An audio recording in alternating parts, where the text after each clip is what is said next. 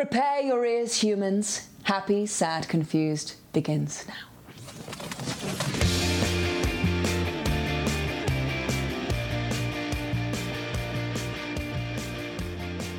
Today on Happy, Sad, Confused, Cate Blanchett on her new series, Mrs. America, and her comfort movie, Long Day's Journey into Night. Hey guys, I'm Josh Horowitz. Welcome to another edition of Happy, Sad, Confused. So excited to be back with you, and so excited to have two-time Oscar winner Cate Blanchett on the show for the very first time, talking about not only her comfort movie, but a great new series on Hulu. It's a great conversation. I know you guys are going to enjoy. Also joining me today on the intro, two-time Oscar winner herself. How many Oscars have you won, Sammy, again? Remind me. 11 Oscars. Well, I you don't have a like to talk about it, but you brought it up. No, that's fair. That's fair. They're all for your performance in Loki'd, the After Hours. It's all for different After Hours performances. Yeah. It's nice for you to mention it because you've always been salty that you were never even nominated or mentioned, but I appreciate the support.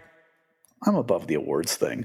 But I am excited that we have some awards glory in the personage of Cate Blanchett, who, as I said, has never been on the show before. She's always been on my list. It's just she's never like happened. A real movie star.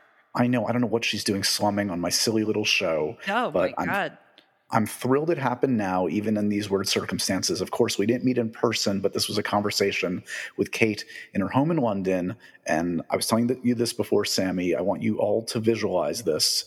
Cate Blanchett not only talking to me through the wonders of modern technology, but talking to me through her teenage child's gaming headset. That was the only headset and microphone she had. So that is the image I want you to picture for the next 30 minutes as I chat with two-time Oscar winner Cate Blanchett. I wonder if this was streaming on Twitch, too. Yeah, we did a few TikToks at the end of this, too.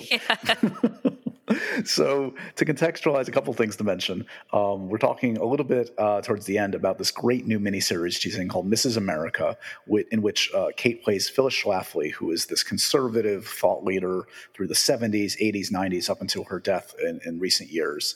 And this series is fantastic. It stars Cate and Rose Byrne and Margot Martindale and Melanie Lewinsky and Sarah Paulson. Basically all the cool actresses today are in this.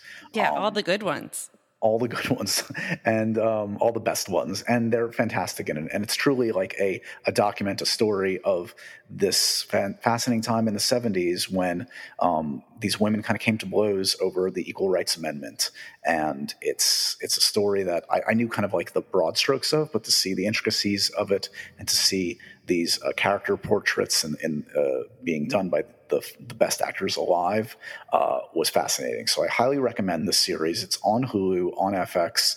Check it out. It's called Mrs. America. Can you share these with me? No. It really pisses me off that you get to watch all of these good things and I have to watch it with the rest of the world. And then when I try to talk to you about them, you're like, oh, I watched it 3 months ago. I'm already on to next year's Oscar movies. You turned me on to something that I hadn't seen. I hadn't seen Unorthodox, and you told me to watch that. Yes, it's so good. It's so good. You're so easily distracted. I can turn you so quickly. You did something good. Oh, tell me. Yes, I'm halfway through Unorthodox. This is Sammy Heller's pick of the week. 4 episodes on Netflix, and it's kind of fascinating. It's pretty good. It is. And you know what I'm going to say? I told you this. Yeah. Everyone should watch this series because it's a look into a world that not many people know about, that I certainly don't know about. And they do a making of, like a 22-minute making of Unorthodox on Netflix that is amazing. It just shows costume designers and production designers and people who are so creative and talented in how they made this world real. And it's great. What's the most important behind the scenes thing that you learned? That a lot of those guys without their big beards and yarmulkes on are hunks. There are very hot men in this series, and you get to see them without all their costumes and makeup on, and then you can look them up on Instagram, and it's like it got me through like You're- 4 days of the pandemic, is stalking these German and Yiddish speaking hunks. Do you think we should release the 22-minute behind the scenes of the making of Happy Sad Confused? Yeah, this one would be long. This one would just basically be about how we recorded the intro before and I fucked it up. This one would be really long because you've had about an hour of technical difficulties now. Look, So if we don't sound so enthused right now, it's because we've already had this conversation. This is all scripted. Okay, a couple of other quick notes. Cate Blanchett, of course, we're now changing the focus of Happy, Sad, Confused to make it about comfort movies. So the big conversation in this one is about her comfort movie. And unlike the recent episodes where we did things like Hook and Clue, these films that I think all of us collectively loved as kids, Cate kind of went highbrow and chose something from the last couple of years. It's a Chinese film. Classy Cate, I would expect nothing less. This film is called Long Day's Journey into Night. If you have not checked it out, as I hadn't before Cate recommended it, I highly recommend it. It's available on various streaming platforms. You can look it up. I think I watched it actually on YouTube. I made the big purchase. And it's a gorgeous movie. The movie, it's really less about plot and more about mood and the visuals. The movie ends, the last hour of the movie is one continuous shot. It's amazing. Yeah. And I don't know if it's like 1917 where they stitch things together. It might be real. I don't even know. I was going to say, eat that, 1917. Seriously, it's a throwdown.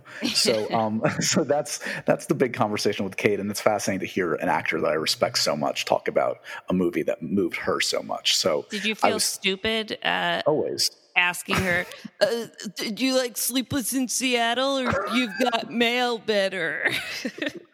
Did you like Pitch Black or the Chronicles of Riddick Moore? I wonder if she's ever met Vin Diesel. Oh my God. That should be a question you ask everyone on your podcast. That's gonna be first things first, have you met Vin? Okay, well, anyway, that's the main event today. Check it out. This is my conversation with Cate Blanchett. Yes, talking to her in London on a headset. Oh, and here's my other note. Technical difficulties. Speaking of technical difficulties, I lost my connection with Cate literally no less than 8 times. So there might be some kind of audio stitching here. I'm going to do the best I can in the edit to make it as seamless as possible. I might interject and say, oh, we're back, whatever, but bear with us. It's Cate Blanchett, guys, 2-time Oscar winner. You take what you can get, right? Worth it, yeah. Here's my chat with Cate Blanchett.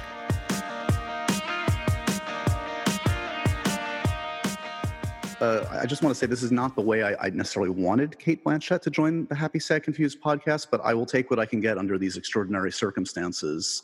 Cate, thank you so much for spending a little time today.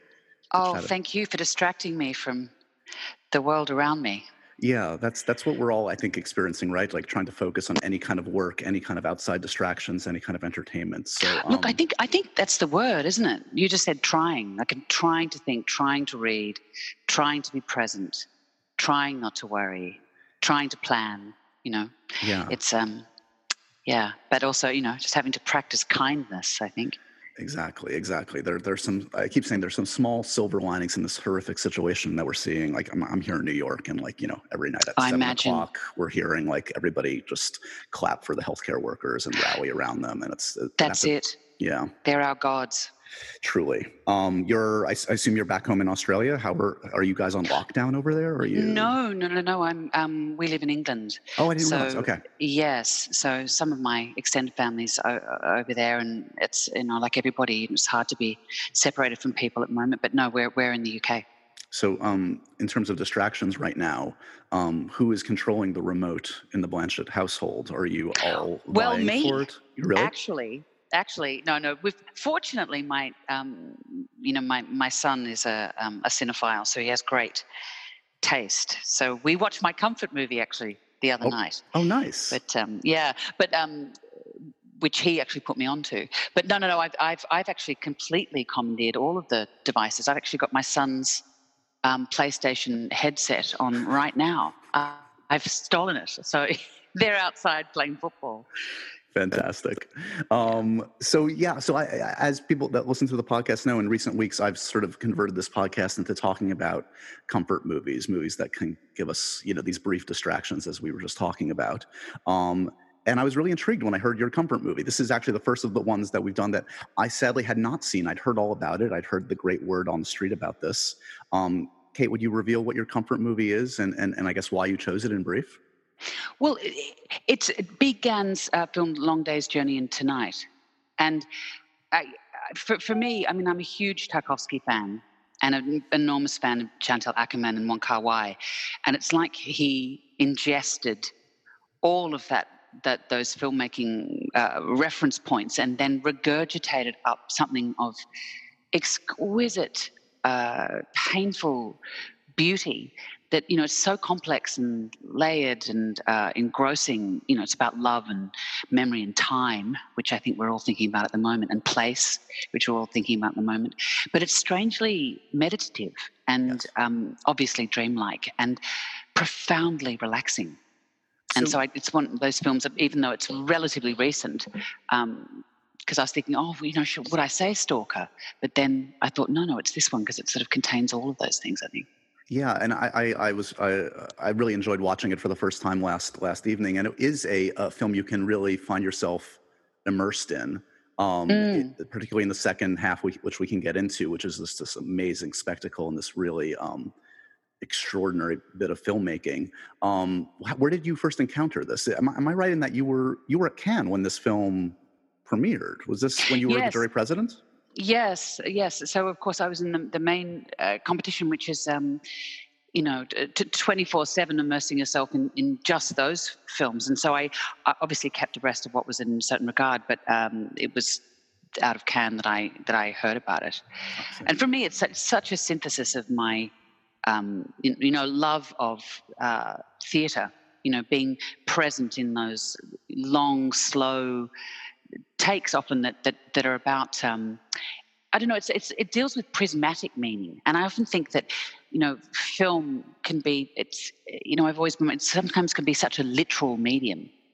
But when you encounter a film like this, you realize that it doesn't have to exist on that. You're saying that you watched it, but I actually allow it to wash over me. And I think because we're so obsessed in the world in which we live, where everything has to make sense, right? And we grasp hold of a narrative, and it just doesn't allow you to. It takes away all of those security footholds, and so it really slows your blood. But that's where I heard about it. Yeah. I do think it is one of those things where, yes, the more you allow yourself to give yourself to the film and not sort of like, as you say, like as the film started, I thought it was one thing. It's a film noir that sort of seems like really an intriguing, it almost starts like a typical, not typical, but like any great film noir with a great mystery. It doesn't get any more mysterious and noir than like a mysterious phone number hidden in a photograph. Well, yes, and you think it's going to go there. Right. But then it steps completely sideways and then falls down this rabbit hole. It reminded me a bit. I mean, you talk about, it's a little Lynchian in a way, a little David Lynchian. I think of his films that aren't necessarily, if you adhere to the plot, great, that works. But it's really about the experience and about some more existential pleasures that you can derive from it than necessarily describing a plot. Yeah, well, it's so much about memory and current time. It's so layered and interwoven. But it's like in a way that Lynch provides you with those sort of signifiers where you say, I can sit comfortably. I know what period of time I'm in, and then all of a sudden you see an analog telephone, and so he's constantly playing with your sort of your sense of your comfort levels with even knowing on a base level in what room you're existing, right, or in what, there can be parallel time frames. It's like, the wonderful writings of Jeanette Winterson, where she can literally have parallel realities, cohabiting. And so that's, if you watch this 2, 3, 4, 5 times, each time you get something, you're confronted with the limitations of your own imagination, I think, in a lot of ways, which sure. So it's like, I guess, it's on my bookshelf and I still haven't read it. And maybe, as you say, that's one opportunity to try and read it now. But if my husband's always said to me, if you read Proust, you can actually ingest in a far deeper way so many other writers, because your brain has been exercised to such a degree that you're capable of being a far better reader. And Right. I feel in a way, by watching Big Anne's films, you do become a better viewer, a more adept viewer. Yeah.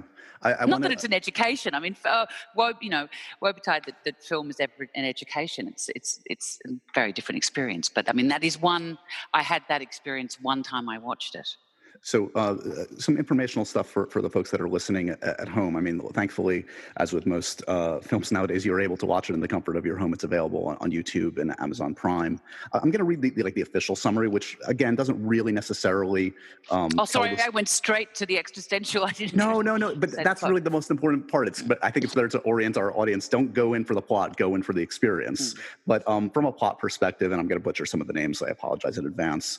The film chronicles the return of Lao Hongwu to Cali, the hometown from which he fled many years before. Back for his father's funeral, Lao recalls the death of an old friend, Wildcat, and searches for his lost love, who continues to haunt him. I do also want, so we can't not mention the fact that this film takes an amazing turn in the second half. The final hour, 59 minutes, I think, technically speaking, is one seemingly continuous shot. I think it's about 40 minutes or so. Is it? From what I read, I lost track of time. I couldn't tell you how long it was, but it was long. It is epic. Yes, it makes Birdman look like a child's a trifle. Yes. Well, not that it is, but yes. No, it's not at all. But and I don't know if he really did this, or there are masks. If he's covering cuts or what. But if you're watching this in a theater, I guess the main character puts on 3D glasses, and then the audience member actually put the second half is shot in 3D. When the film begins, exactly. Quote unquote. Yeah. Exactly. So I'm just curious, like I was growing up, I was always a sucker for these kind of really immersive long shots. I mean, I grew up watching Brian De Palma, who really loved these sort of things. And in recent years, we've obviously seen some really interesting approaches using this technique, whether it's 1917 or Birdman and et cetera. Have you shot any of these kind of extended, really long takes? And do those kind of tap into that theater blood, those theater instincts? Well, I've worked with David Fincher. So I've been around the kind of 90-odd takers. Right. That was when we made Benjamin Button. That was one of the first films, I think, to be made on digital. So this is probably not answering your question, but it was such having worked on film primarily, it was so, I felt like I was learning to walk again, because I realized how much I'd gotten used to the 1-2 take rhythm, where you then cut, you reload, they check the gate, and then you talk, and then you go in for another take, and then you just go on to these rolling takes. So that for me was, I suppose, the closest I've got to that experience. And frankly, working in digital often does feel like, not that you're necessarily doing a 4-minute long shot like this is, which is extraordinary. Right. You mentioned the director, the filmmaker, Big Anne. I hope I'm pronouncing that correctly. Yes, I think so. He's remarkably, this was his second feature. I think he was 27 or 28 when he made this. He's 12. I mean, he's probably 12. Come on. Child genius.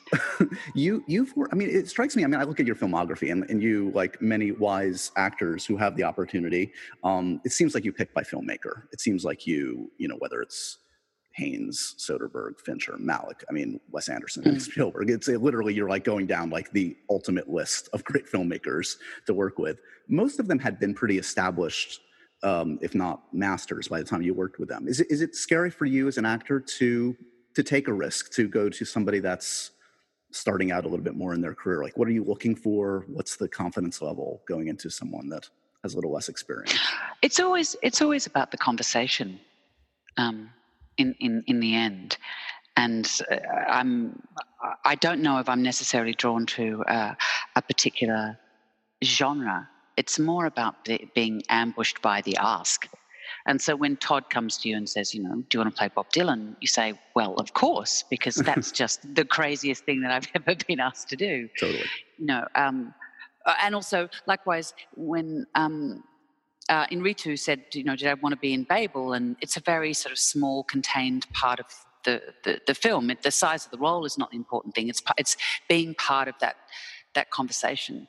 And I think that's probably the downside of the more you do is the people think the less you're up for a risk. Right. Which is actually sort of contrary to that.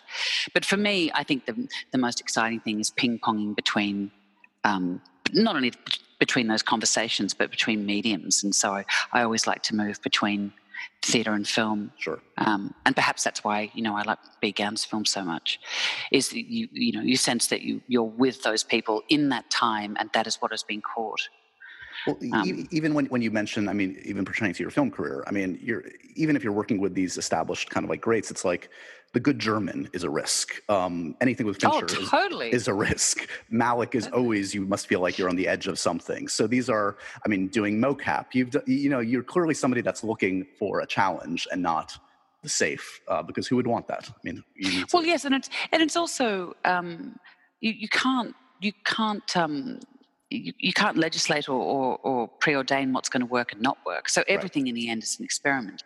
You can feel whether the conversation is dead. And it's always when you go into production, and I've probably realized it's a little too late in my career, but if you go into production and everything's sewn up, then you think, oh, there's no reason to make this. Right. It's always those sort of the novels with the holes in them and the flaws in them that in a way are most ripe for translation or adaptation to the filmic medium, because there's room to turn it into a film. Right. Or if someone is inspired by a great novel but is inspired by a passage on page 127, and that's all they want to concern themselves with, then that person has a directorial eye and a very personal reason for making the film. And so it's always a privilege to be part of that very personal journey with a director, I think. I'd love if you'll allow me to move a little bit into your latest project, which I was just telling you before. Mrs. America is this new limited series. It's a 9-part series, FX on Hulu. I did as we all do nowadays. I binged it. I watched all 9 episodes in the last 2 days, and it was fascinating. Oh Lord, I'm very sorry. Don't be sorry. This was again a great escape. This is a topic I'm very much interested in, but also to see this, amazing rogues gallery of great actors you've assembled here playing these icons. You of course play Phyllis Schlafly. So just to contextualize, my and maybe the audience's understanding, and I'm curious, what your knowledge of these people were. We obviously have Gloria Steinem, who everybody knows. Betty Friedan, I knew. Bella Abzug, I'm a New Yorker, so I kind of knew her a little bit. Schlafly, I kind of vaguely knew. This is about the women's liberation movement of the 70s, the fight for the ERA, the fight against the ERA. What did that era mean to you, not necessarily growing up in this environment? As a kid, as a teenager, what was your understanding of this? Well, speaking of surprises, I thought I understood the main players in the second wave feminism and women's liberation movement. I had no idea of the equal and opposite traditional women's movement and its self-appointed leader, Phyllis Schlafly. The first I knew about her was when this little old lady was trucked out to endorse Trump. And then all of a sudden he was going to her funeral. And so I was really ambushed by that part of the story, and really excited by Darby Waller's pitch that we look at what was the social revolution of the 70s and the ensuing culture wars, start looking at that through the prism of the traditional women's movement, the homemakers, who felt very marginalized by the women's movement. And I think that's what I didn't realize, being, identifying as a feminist in the kind of late 80s, Sure. is that the women's movement then was establishment. And it was Phyllis with her 2 failed bids for Congress behind her and just a handful of supporters who were really on the outside. This series comes, you've executive produced this series. This comes after the 2016 election here, where, here in the States, we saw a lot of misogyny. We have a misogynist president. Oh, it's not only in your country. I guess it feels very close to home here. I understand. It's a virus of a different kind. This is true, sadly. Did that inform the reason to do this? Did this make this all the more timely for you? Definitely. I mean, there's no reason to go back in time and tell a story unless it illuminates in the time in which you're living. And we are living in a backlash right now. I mean, I thought I was living in a backlash in the late 80s and early 90s, but we certainly are now. And in a way, the series, I mean, what unfolds in Mrs. America and the central plot line is really the fight over the Equal Rights Amendment. But the very fact that every single day through the process of developing it and then subsequently shooting it, all of these, what we thought were period concerns of, the abortion, debate and, the fetal heartbeat ruling came up. Virginia has just ratified the Equal Rights Amendment, making it the 38th state to do so. So technically, the Equal Rights Amendment could be passed. The very fact that the notion of equality is still a politicized notion is astonishing. It felt like Groundhog Day, and so it felt increasingly relevant and important to make it. Not to mention to have a nuanced discussion about it, I guess. Sorry. Yeah, and not to even mention that there are all these like random kind of moments that really resonated in different ways. I mean, there's a scene where you're debating on a television show, and it's clear like the person calls you out for not really having any actual facts. That just sort of spouting off, and it's like it's a positively Trumpian way of debating. That is his modus operandi, is to just bravado and attitude rather than actual facts. So yes, well, it's interesting. It's the way, I suppose it's the way a lawyer can think about precedent. Is if you actually listen to what Phyllis is saying, and her whole criticism of the equal, or fear of the Equal Rights Amendment, and she did really galvanize a whole group of women's fear, is that she was talking about it, this amendment, as being a literal. She analysed it literally. So therefore, if men and women are we saying that they're the equal, we're saying that they're the same. Right. And if they're the same, then we have to have the same expectations on them physically. So therefore, they're going to be drafted into the military. Our military's already denuded. Therefore, the communists are going to take over. This is a communist plot. Now, somewhere along that chain of argument, there is a logic. It's just that I suppose the feminists were thinking entirely differently, and this is where I do empathise with them, is that they were talking about the notion of equality as being embedded into the Constitution, which is an inspirational document from which literal laws get made. But it was stopped at the gate by I suppose how pedantic Phyllis was, and so that she was able to then keep pushing and pushing. For those listening, we've had some bumps and bruises along the way because we're struggling with the connection, but I appreciate your patience. No, just be honest, Josh. I've been waffling. You've been vaguely falling asleep, and then you've been hitting the cutoff button, and you've been hanging up on me over and over. You're like, screw this. Oh, and she just did it again, guys. Oh my God. That was perfect timing, Kate. That was perfect. That was perfect.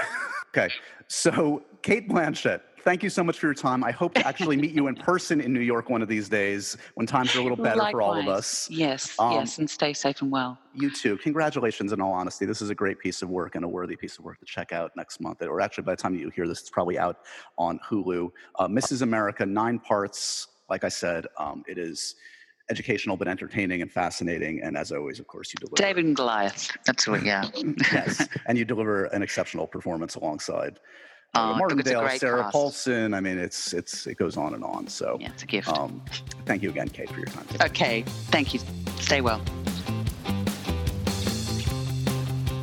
And so ends another edition of Happy, Sad, Confused. Remember to review, rate, and subscribe to this show on iTunes or wherever you get your podcasts. I'm a big podcast person. I'm Daisy Ridley, and I definitely wasn't pressured to do this by Josh.